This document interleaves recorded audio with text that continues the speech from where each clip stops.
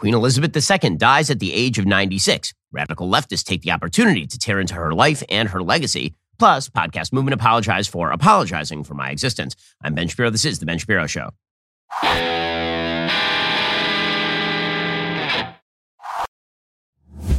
The Ben Shapiro Show is sponsored by ExpressVPN. I talk about them every single show. Why haven't you gotten a VPN yet? Get ExpressVPN right now at expressvpn.com/Ben. We'll get to all the news in just one moment. First, just a quick reminder, you're spending way too much money on your cell phone bill. If you're using Verizon, AT&T, T-Mobile, they take way too much of your cash every single month for way more data than you actually need, which is pretty concerning because do you have that much money to waste right now? Instead, why don't you switch over to Pure Talk? Pure Talk gives you a myriad of choices so you can choose the data plan that's right for you, whether that's 2 gigs per month or an unlimited plan with a mobile hotspot. By switching over to Pure Talk, the average family of 4 is saving over $75 every month. Customers are realizing they simply don't need as much data as they thought they did. Plus, Pure Talk makes it easy to find the right plan for you and your family. They're a veteran-owned company with a customer service team based right here in the United States, and they will make the switch from your current provider really, really easy. It's not going to take you more than 10 minutes. This month, when you switch to Pure Talk, you pay 1 month, you get the second month for free. I've been endorsing Pure Talk for a couple of years. This is their biggest offer yet. Just go to puretalk.com, choose your plan, enter code Shapiro for the special offer. That's puretalk.com, enter promo code Shapiro, get your second month for free. Stop spending money with all these big cell phone providers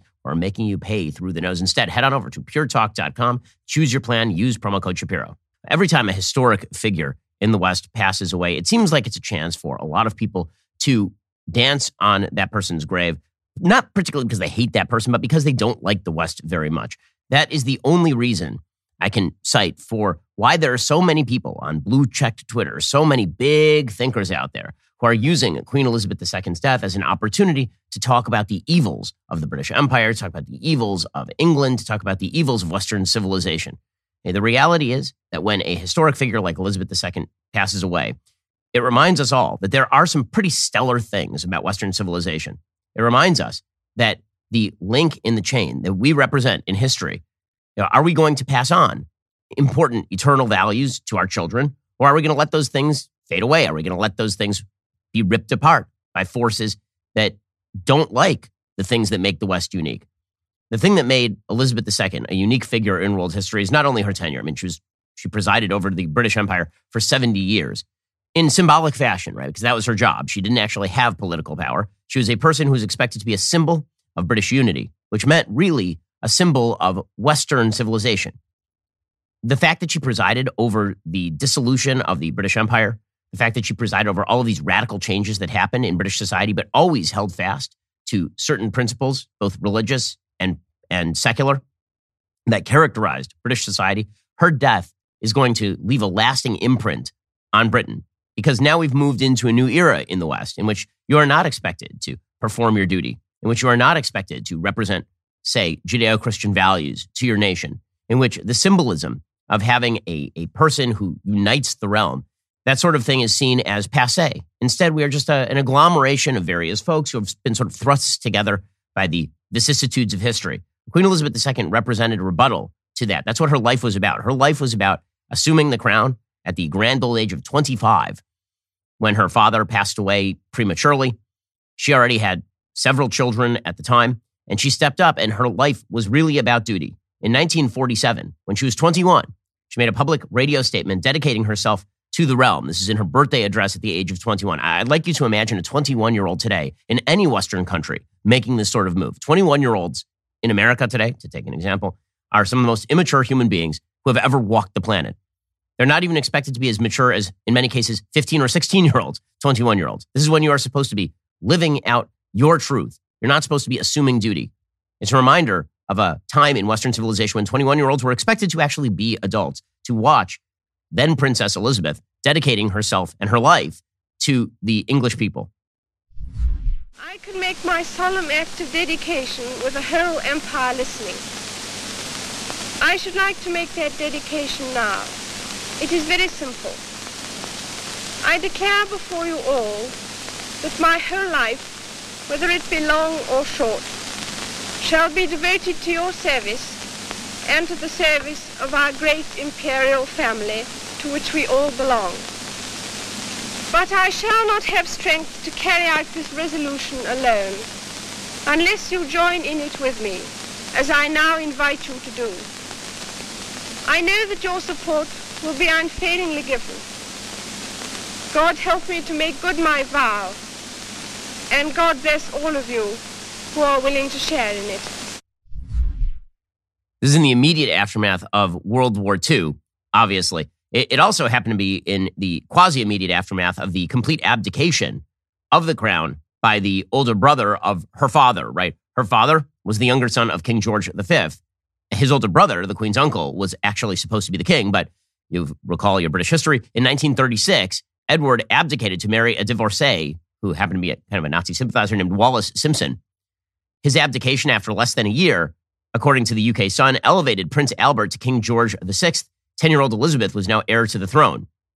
So she was only 21 years old when she made this statement. This was after, by the way, during World War II, she actually drove ambulances on behalf of the British military. There's a pretty funny story much later in her life. Apparently, a Saudi king visited Great Britain, and she arrived in, he got in a car to be driven around, and she was behind the wheel. And she was making a statement that women can drive, because in Saudi Arabia, women were not and still are not allowed to drive. And she then proceeded to take him on apparently an extremely exciting car tour where she was driving at high rates of speed just to freak out the Saudi monarch and demonstrate that women actually were capable of driving. All right, we'll get to more on the death of Queen Elizabeth II in just one second. First, summer is always busy, so I've been away from home quite a bit. But here's the thing. I can rest easy knowing my home is safe because I have Ring Alarm. Now, I know you're thinking, wait, doesn't Ring just make the video doorbell? Yes, they do, but they also make an award-winning alarm system. Ring didn't stop with the doorbell. They've changed the home security game entirely with Ring Alarm Pro, which is an award-winning home security system with available professional monitoring when you subscribe, and you can install it yourself. Plus, Ring Alarm Pro includes, by the way, a security system with a fast eero Wi-Fi 6 router for home security and network security all in one device. With a Ring Protect Pro subscription, which is an amazing deal, I get professional monitoring for the ultimate peace of mind. So if anything happens, professional monitoring will call me and can request emergency services. I know it works because there have been times when my kid will open the door before I've turned the alarm off, and within seconds, I get a call from a pro who is asking me if everything is okay. This summer, whether I'm across country or across town, I know everything at home is protected and connected, and that it is going to stay that way. This busy summer season, to protect my own home, I've gone pro with Ring Alarm Pro. You should do the same. After all, if I use them, you should too. Learn more at ring.com/Ben. That's ring.com/Ben. She was coronated in 1953 in Westminster Abbey. It was obviously a historic moment because she would then proceed to guide the realm, at least in symbolic fashion, all the way from 1953 to 2022, which makes her the longest-serving British monarch in the history of the empire. So here was a little bit of the coronation. You can see the film. For those who can't see, that there's that crown. That crown weighs just an enormous amount, being placed on her head. According to the UK Sun, the Queen spent her first 10 years in charge overhauling the stuffy, unapproachable image of the royals that Brits were used to, transforming them into a more modern and relatable family. She also had to deal with the fact that her sister, Margaret, was a rather difficult person. She televised her annual Christmas broadcast for the first time in 1957. That is an annual tradition that is now watched by millions of people. And she obviously became an incredibly popular monarch. She was very sympathetic. She got married in 1947, the same year that she made that address talking about how she was dedicating herself to the realm. And there's all sorts of wonderful film of her, the Silver Jubilee in 1977, in which she gave a bit of a speech to the British people. In the same golden fairy tale coach that carried her to the coronation in June 1953, Her Majesty and Prince Philip, to the thunderous cheers of hundreds of thousands of her subjects lining the room.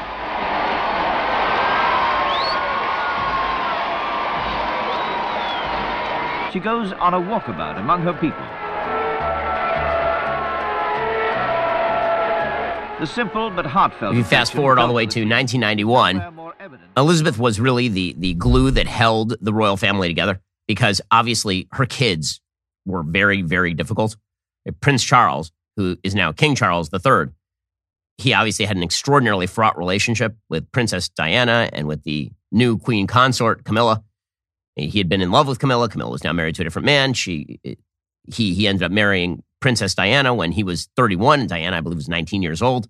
And then they had just a very difficult relationship. Diana was apparently cheating on him. He was cheating on her. It was a complete mess.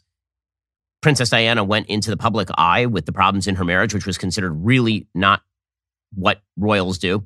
Again, if you're a person like Elizabeth II and you're defined by your duty to your country, the idea of spilling all of your dirty marital secrets, which actually have national implications in public to people like Martin Bashir, is something that you are not very much in favor of. Again, she was an emissary from a time when people were expected to keep their marital problems in-house rather than blasting those out on the front pages of the Daily Mail. In any case, in 1991, here was Queen Elizabeth II speaking before Congress.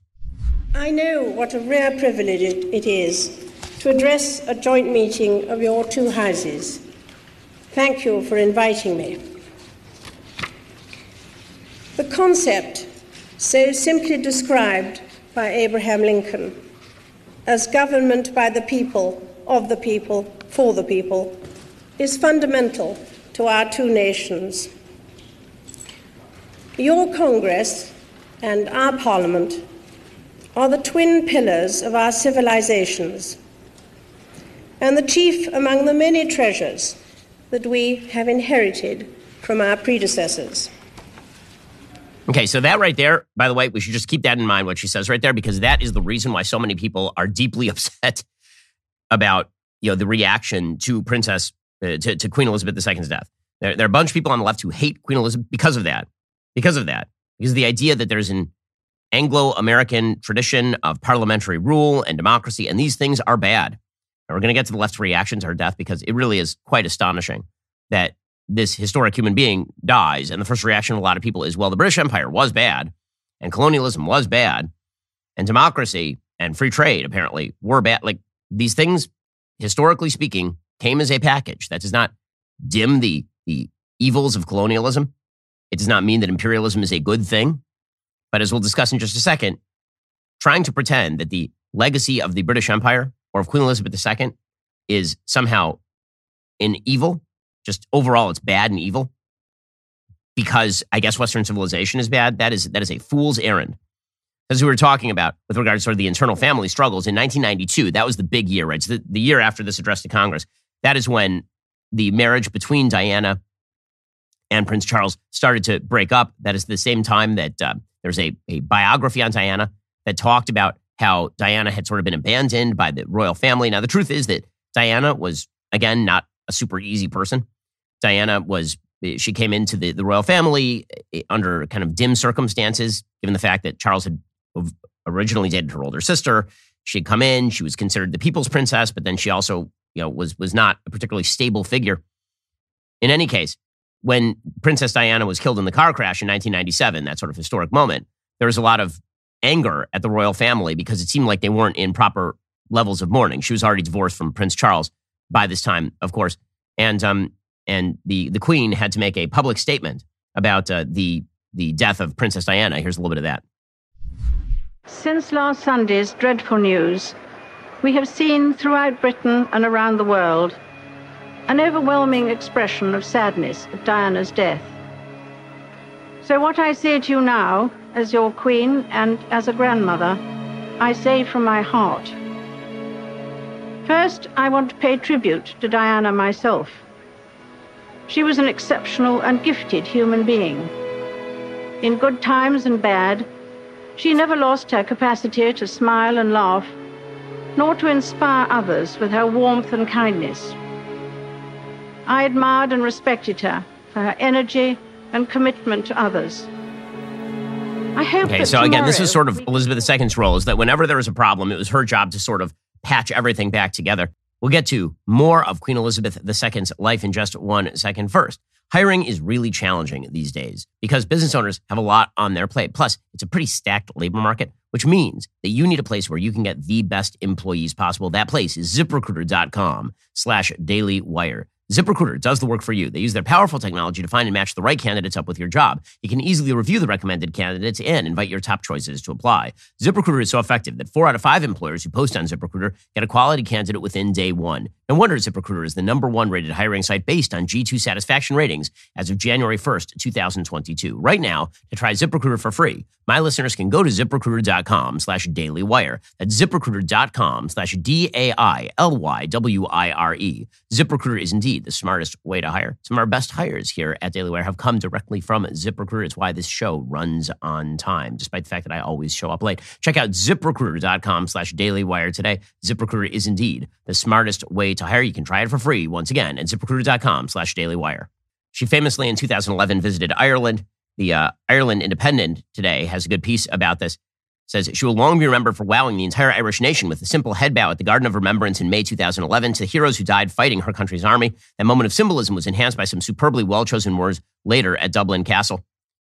And then, of course, she gave a speech in the middle of COVID that was, I think, really comforting to a huge number of people across the world, not just in Great Britain, in the middle of a time of global turmoil. Here was the Queen of England talking about COVID and its impact on her country. I'm speaking to you at what I know is an increasingly challenging time.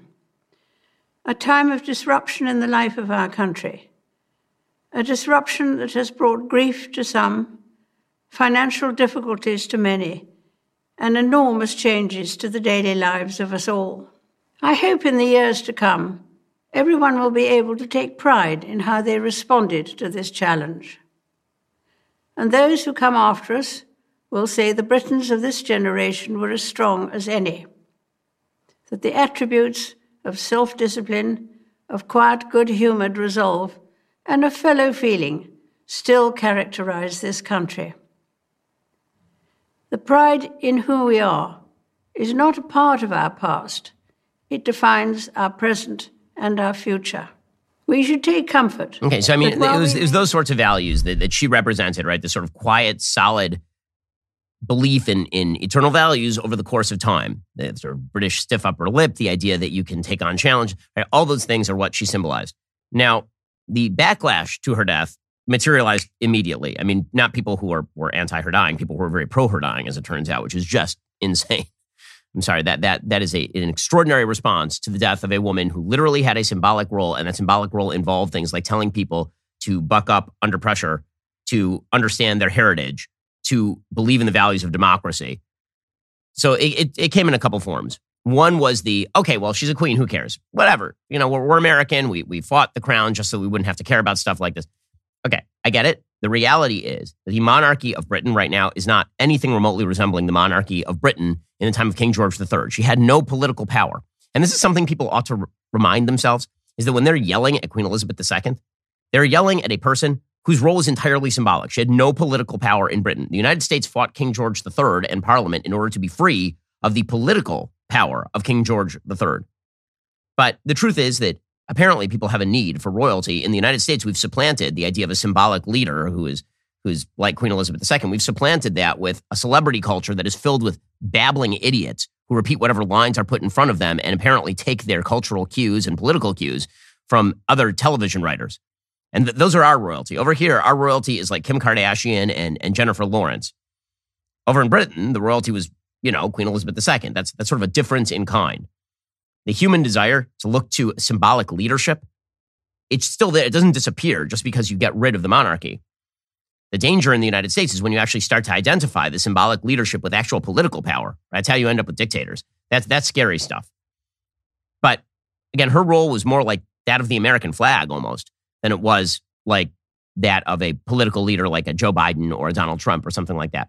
So that was form number one that the backlash to her took, which is, she's the queen, who cares? What's the other form that the backlash to her took was the British Empire was bad, and she was bad because the British Empire was bad.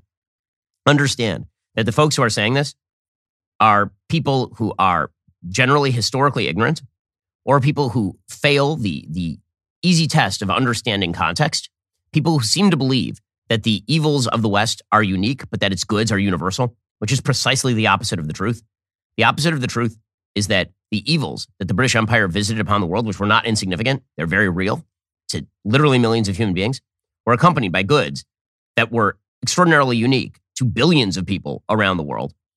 And that those evils that the British Empire visited upon people were certainly not unique to the British Empire. They're unique those are universal human evils that exist in the human heart. Pretending that the Brits were the only people who were attempting to expand empire at the time of the British Empire is idiotic. It's historically ignorant.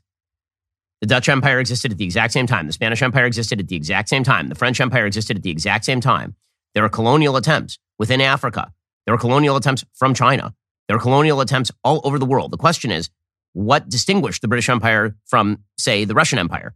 What distinguished the British Empire from the other empires on earth that were competing with the British Empire? And there, you have to say that the overwhelming legacy of the British Empire is good.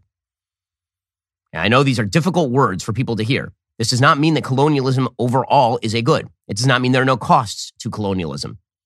It does not mean that countries should seek colonies. It does not mean it was a good thing for Great Britain to have started implanting forms of government and that were in many cases discriminatory and terrible in places like Africa.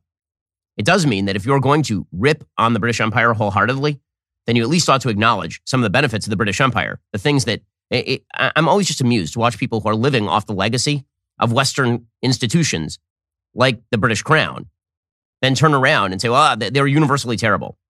That's not the way this goes. So, for example, there's a professor named Uju Anya who tweeted out, I heard the chief monarch of a thieving, raping, genocidal empire is finally dying. May her pain be excruciating. Which is just a delightful sentiment.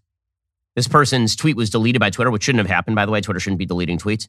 In fact, I think it's good that people leave tweets like that up so we can all stare agog at their stupidity. This person is a professor at Carnegie Mellon University. Quote, that wretched woman and her bloodthirsty throne have effed generations of my ancestors on both sides of the family. She supervised the government that sponsored the genocide. My parents and siblings survived. May she die in agony.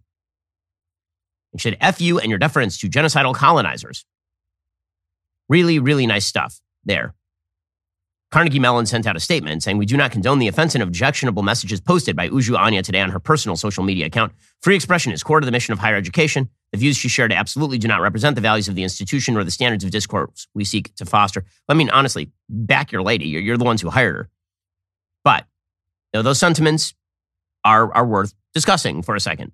Well, it's always concerning when the geniuses at our university are just saying the worst possible things about people who have just died. But, you don't have to be a genius to understand a simple fact. You need insurance for many things. Some of those things, home and auto insurance. Rising inflation and insurance rates are concerning. Did you know one of the easiest ways to save cash is by reshopping your home and auto insurance? If your home and auto insurance policies are up for renewal or your costs have increased, Policy Genius can help you look for lower rates. Policy Genius customers saved an average of $1,250 per year over what they were paying for home and auto insurance. Policy Genius is your one-stop shop to find and buy the insurance you need. You click the link in the description or head on over to policygenius.com/Shapiro-Home to get started. Policy Genius is going to show you price estimates for the policies that fit your search. If you like what you find, they will get you switched over for free. Customers who bundle their home and auto policies with Policy Genius, they are going to save an average of $1,250 per year over what you were already paying. Policy Genius doesn't add on extra fees. They're not going to sell your information to third parties. There's a reason they have thousands of 5-star reviews across both Google and Trustpilot. So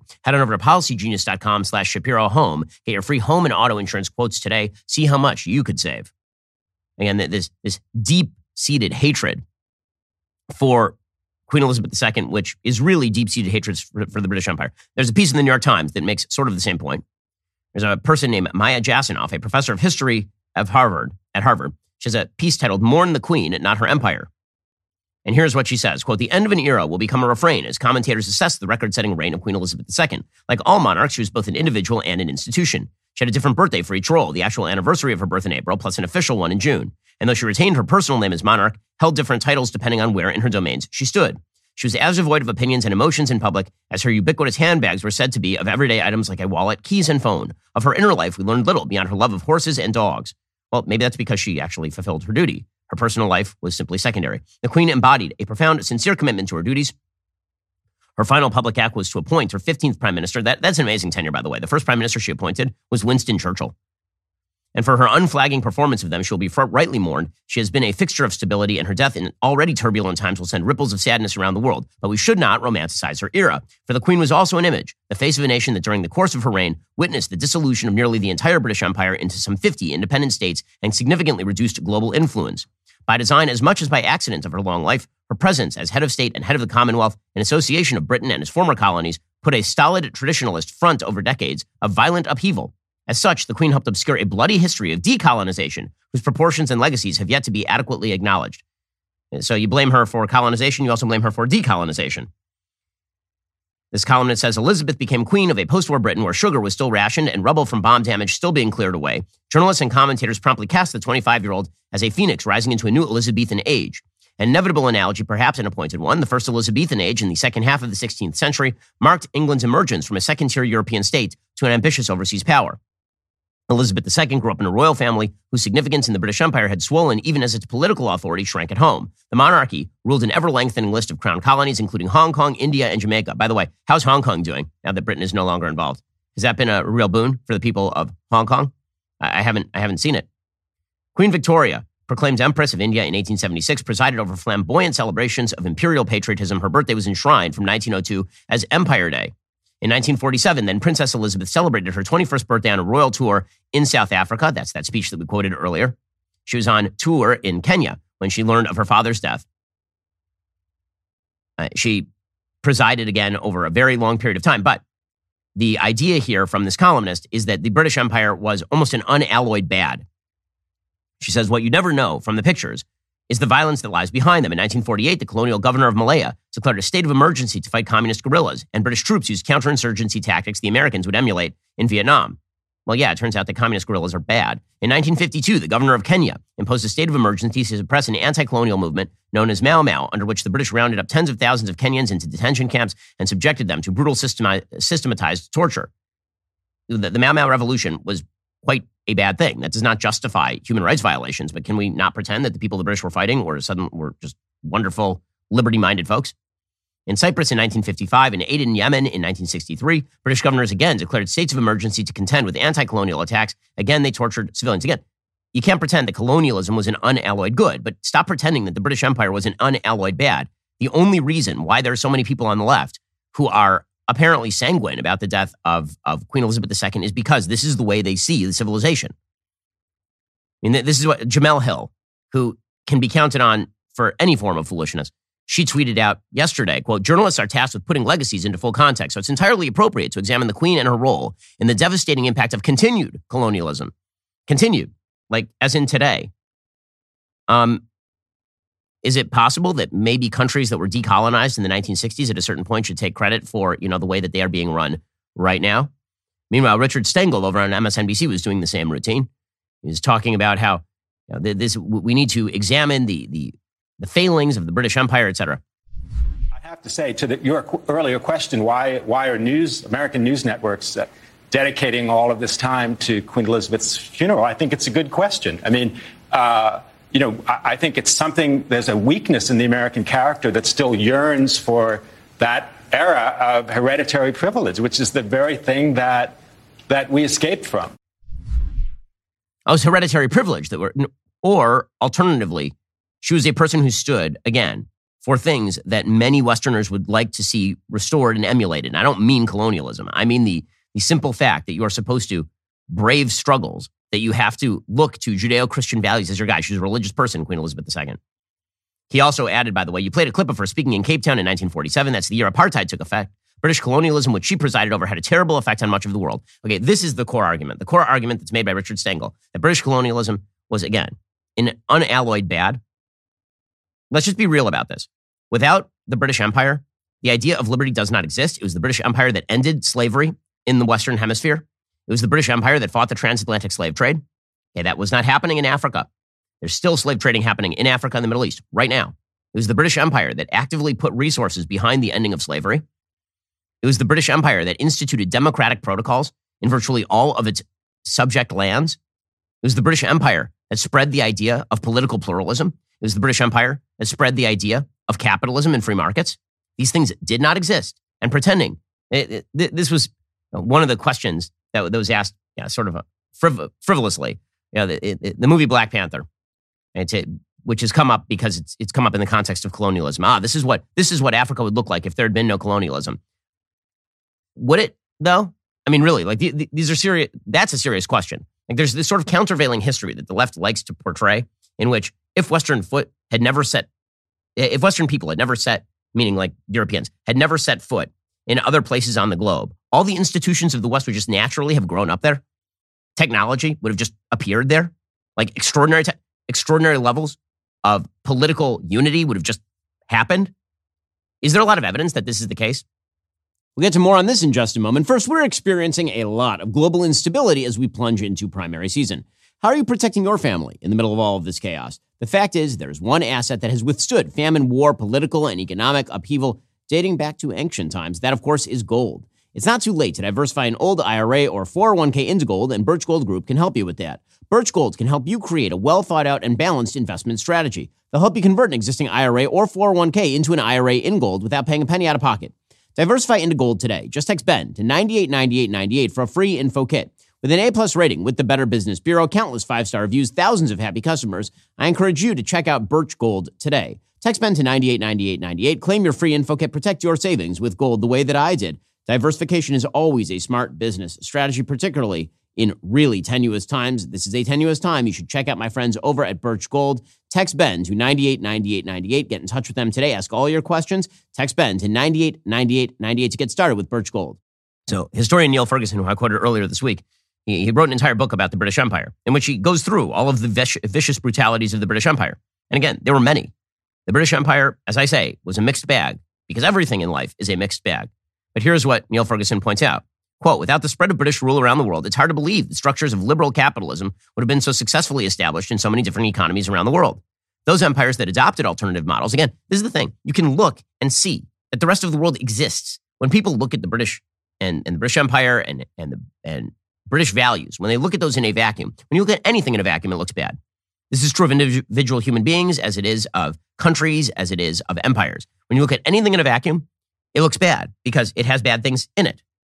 But all politics, all of life is comparative. So when you look at the British Empire, you also have to say, okay, what are the alternatives? The Ottoman Empire, was that a wonderful place? How about the Russian Empire? Was that really awesome? Is today's Chinese Empire really a great thing? Like, how's this? The German attempted empire multiple times. Was that wonderful? How about the Austro-Hungarian? Like, how were these empires going? Were they really that excellent? As Neil Ferguson says, those empires that adopted alternative models, the Russian and the Chinese, imposed incalculable misery on their subject peoples. Without the influence of British imperial rule, it's hard to believe that the institutions of parliamentary democracy would have been adopted by the majority of states in the world as they are today. India, the world's largest democracy, owes more than it is fashionable to acknowledge to British rule, which, by the way, is why the Indian government paid tribute to Elizabeth II after her death. Its elite schools, its universities, its civil service, its army, its press, and its parliamentary system all still have discernibly British models. Of course, no one would claim that the record of the British Empire was unblemished. On the contrary, says Neil Ferguson, I've tried to show how often it failed to live up to its own ideal of individual liberty, particularly in the early era of enslavement, transportation, and the ethnic cleansing of indigenous peoples. Yet the 19th century empire undeniably pioneered free trade, free capital movements, and with the abolition of slavery, free labor. It invested immense sums in developing a global network of modern communications. It spread and enforced the rule of law over vast areas. Though it fought many small wars, the empire maintained a global peace unmatched before or since. In the 20th century, too, it more than justified its own existence, for the alternatives to British rule represented by the German and Japanese empires were clearly far worse. Without its empire, it is inconceivable Britain could have withstood them. But, again, seeing politics in all of its shades of gray is something that people are simply incapable of doing. It's very difficult for folks to do that, to accept the bad along with the good. But even put all that aside, this in the end, Elizabeth II was not a person responsible for either colonialism or decolonization. Elizabeth II was a symbolic figure, and it's precisely that symbol that people don't like. She was a symbol of a Western civilization that stands up for its own values and its own heritage, that sees all the goods that it has produced over the course of time, and that celebrates those goods. That is what Elizabeth II represented. And so with her goes a chain in that a link in that long chain of history. And what's taking over for it? I think a lot more drama. And I don't know what King Charles III is going to be like. According to the BBC, he'll be known as King Charles III. That was the first decision of the new king's reign. He could have chosen from any of his four names. He could have been Charles, Philip, Arthur, or George. Prince William will not be automatically Prince of Wales. That will have to be conferred on him by his father. That, of course, is what is going to happen. William is going to be heir to the throne now. Apparently, Charles will be officially proclaimed king on Saturday. That's going to happen at St. James Palace in London. The king attends a second meeting of the Accession Council along with the Privy Council. It's not a swearing in at the start of a British monarch's reign in the style of some other heads of state like the president. Instead, there's a declaration made by the new king that he'll make an oath to preserve the Church of Scotland. And what is he actually going to be like as king? Nobody really knows. A lot of people have been dreading this because obviously Charles has led a rather interesting personal life. According to the Wall Street Journal, Aides to King Charles, formerly Prince of Wales, have said the new monarch envisions a slimmed-down, lower-cost royal family that remains at the center of Britain's national life. To do that, he must unite his family as the House of Windsor is grappling with strained relationships. Well, yeah, it's now Queen Elizabeth II. The reason people liked her is because she wasn't Meghan Markle. It's because she wasn't using the royal throne as a sort of prop in her own political ambitions or her own attempt to build some sort of public-facing image. His first task will be to lead a country in mourning as it comes to terms with the death of Queen Elizabeth. He's expected to address the nation on Friday and then later tour it. King Charles only has a 42% approval rating. Palisade said they expect his popularity to rise as the country grows accustomed to him in the role of king. He is the oldest person to ascend to the British throne because he is taking over well into his... How old is he at this point, King Charles III? He's 73, and he's taking over for his mom, which demonstrates how long his mom was the monarch. As prince, Charles was more than willing to use his status to push for change, particularly on issues related to the environment and climate. In the past, he's written to British government ministers to lobby on subjects ranging from the plight of the Patagonian toothfish to the dominance of big chain supermarkets. He has designed his own town and launched a brand of organic food. Officials say that King Charles will step back but not totally abandon those campaigning ways. He will be a convener king, said an aide who added the king intends to use his contacts to bring people together to solve problems. Some say the prince was right to use his time waiting to become king to push for change. Some of his campaigns have proven far-sighted, according to others, because, of course, he's been big in the green movement. But again, this is not really his job, right? His job is to be symbolically uniting the nation. Again, the West needs more symbols that unite and fewer sort of cheap political leaders who divide. Well, Charles III will be occupying the British throne, but you need a throne of your own. I'm talking about the king of office chairs, X chair. From the minute you sit down in an X chair, your body immediately feels the difference. Within the family of X chair models, the X Tech is the creme de la creme. These babies have all the bells and whistles. Not only are X Tech chairs incredibly cool looking and stylish, they also offer every amenity imaginable to maximize your comfort and productivity throughout your work days. When you look at other thrones, from Game of Thrones to the British throne, understand you can one-up them with the X Chair. X Chair is offering a Labor Day sale that could save you $600 off top-of-the-line X Tech chairs and get you a free XHMT massage insert. You have to hurry. The sale ends September 12th. You're going to kick yourself if you miss this amazing opportunity to save big bucks on the best chair on planet Earth, created by the angels in heaven itself. X Chair's Labor Day sale is right now. It ends September 12th. Do not wait. Get $600 off all X Tech models plus a free XHMT. Just go to xchairshapiro.com right now. That's the letter X Chair, SHAPIRO.com, xchairshapiro.com. Again, xchairshapiro.com to get started. Get $600 off all X Tech models plus a free XHMT. Okay, meanwhile, as I say, we here in the United States, we like to flatter ourselves. We don't have monarchs. We don't do this Elizabeth II thing. No, we do. We just elect them and then we treat them like monarchs. I've been railing for years against, for example, the idiotic spectacle of the State of the Union address. I hate the State of the Union address. It's monarchic. It's more lavish than anything the royal family does. I mean, we spend more money on the president's vacations than the Brits spend on the royal family. In fact, our presidents aren't supposed to be like regular people. We elect dullards to the highest offices in the land, and then we treat them like monarchs, which is why I suppose Karine Jean-Pierre spent yesterday defending the fact that Joe Biden has been taking like 8 vacations every month. 17% of Americans have, according to this Gallup poll, have canceled vacations or traveled less. The president's been to his beach house 6 times this year. He's been in North and South Carolina on vacation. Has the president himself considered personally reducing his spending because of inflation, or had the administration reduce spending? So I'll say this. The times that the president has gone to Delaware, not including, and we were very clear that when he went to South Carolina in August and Rehoboth, he was going to go spend time with his family, which every president does. That is not unusual. That is not uncommon to do. And the president has a right to spend time with his family, just like every other American across the country. Wow, is every other American taking this many vacations from their job, where you're the most powerful person on the planet? Didn't know that. But again, the way that Americans see their politicians is essentially like royalty. We have a couple of royalty sort of oriented things that we in America like to do. We have our celebrity class, those are royalty. And then we have our politicians who we treat like royalty. Both of these things are unbelievably stupid. The biggest problem is with treating our politicians like royalty, because when you do that, they actually start to act like kings, like old school kings. So the thing about the monarchy that used to be bad is the monarchy used to have actual power. Now the monarchy has no power in Britain. Okay, but when you unite celebrity worship with political power, what you end up with is the possibility of people using that extraordinary power in order to crack down on their political opponents. Today's perfect example of this, and it really is quite frightening actually, is Kathy Hochul. So Kathy Hochul is the governor of New York, and she tweeted out a couple of days ago, quote, "Everyone needs to do their part to combat gun violence. American Express, MasterCard, and Visa should categorize firearm purchases and flag suspicious activity, just like they do for millions of other transactions. Together, we can help stop gun trafficking and keep New Yorkers safe." So again, the idea here is that now your credit card company is supposed to keep tabs on you if you exercise your Second Amendment rights. And this is part and parcel of a broader left-wing attempt to basically cudgel corporate America into doing their bidding, using ESG to tell energy companies that they need to stop drilling for oil and natural gas, for example. Attempting to get credit card companies to remove NRA giveaways and breaks that you get on your credit card because the NRA is super, super bad. The unbanking of large swaths of the American public that the left would really, really like to see. That sort of stuff is scary. Again, when you unite worship of government with powerful government figures, you end up with some really negative stuff. And if you're talking about things that are capable of splitting apart a polity, that would be it. Once politicians start using the auspices of private business in order to shut down their political opposition, that's truly frightening stuff.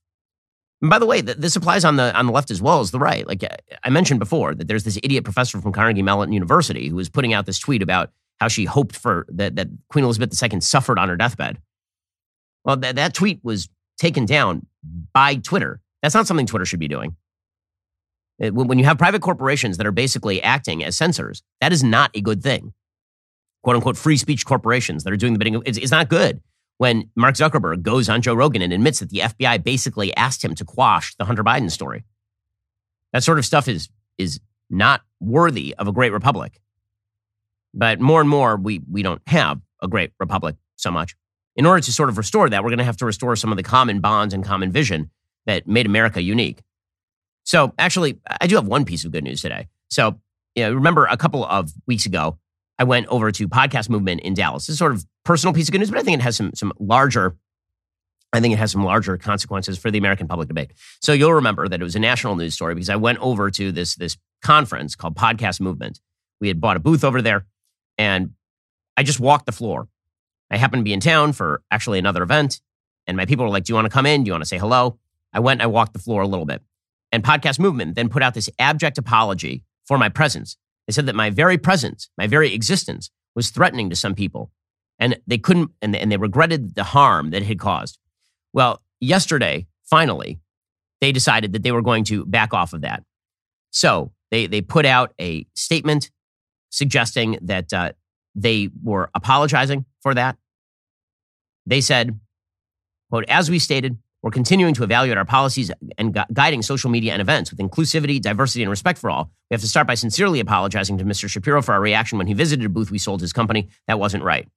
So that is a good sign. That's a good sign for America. When people back off of censorious viewpoints, that is a very good. In fact, this may be the first time I've actually seen a significant company back off on censorious viewpoint thanks to blowback from people, not just on the right, but in the center. The people who said this is ridiculous. You can't do this. You can't just call yourself a sort of pro-free speech, pro-diversity of viewpoint event and then ban the biggest podcaster on the political right and the biggest political podcast in the country. You can't do that. And so good for Podcast Movement. Again, no hard feelings. That's the way this works. If you do the right thing, then we praise you. And if you do the wrong thing, then we smack you. And Podcast Movement backed off. And I think that actually is a good sign for the country. Because again, if we're going to have any shared values, one of those values has to be the ability of people to speak freely on a variety of political topics, even if we disagree with them. I know that that's a hard one for many people on the left, but it also happens to be incredibly valuable. So whenever there's a victory in the business sphere about that, as we just saw with Podcast Movement, that is worthy of praise. And thanks also to our allies and our business partners over at Cumulus, who had essentially told Podcast Movement they continued along these lines. They were going to pull their money and they would stop sponsoring Podcast Movement. Good for Podcast Movement for recognizing the failure of the principles that they had suggested they actually believed in. And I'm glad that they've reverted back to a more free speech appropriate attitude. All right, guys, the rest of the show is continuing right now. You're not going to want to miss it because we're going to be getting into the continued energy failures in California, plus the hilarity of D.C. council members now complaining about illegal immigration. If you're not a member, click the link in the description and join us.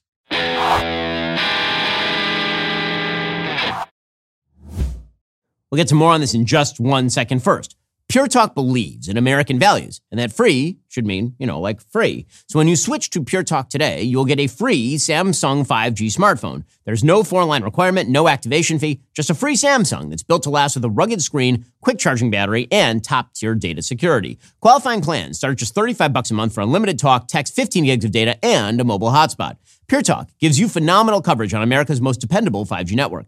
It's the same coverage you know and love, but for half the price of the other guys. The average family saves almost $1,000 a year. So I challenge you to choose a company that actually doesn't hate your guts and shares your values. Let Pure Talk's expert U.S. customer service team help you make the switch today. Go to puretalk.com/Shapiro to claim your eligibility for your free brand new Samsung 5G smartphone and start saving on wireless today. Again, go to puretalk.com/Shapiro to switch to my cell phone company. I've been using them for years. They're fantastic. You'll love them as well. Go to puretalk.com/Shapiro and claim your eligibility on that free brand new Samsung 5G smartphone. Start saving.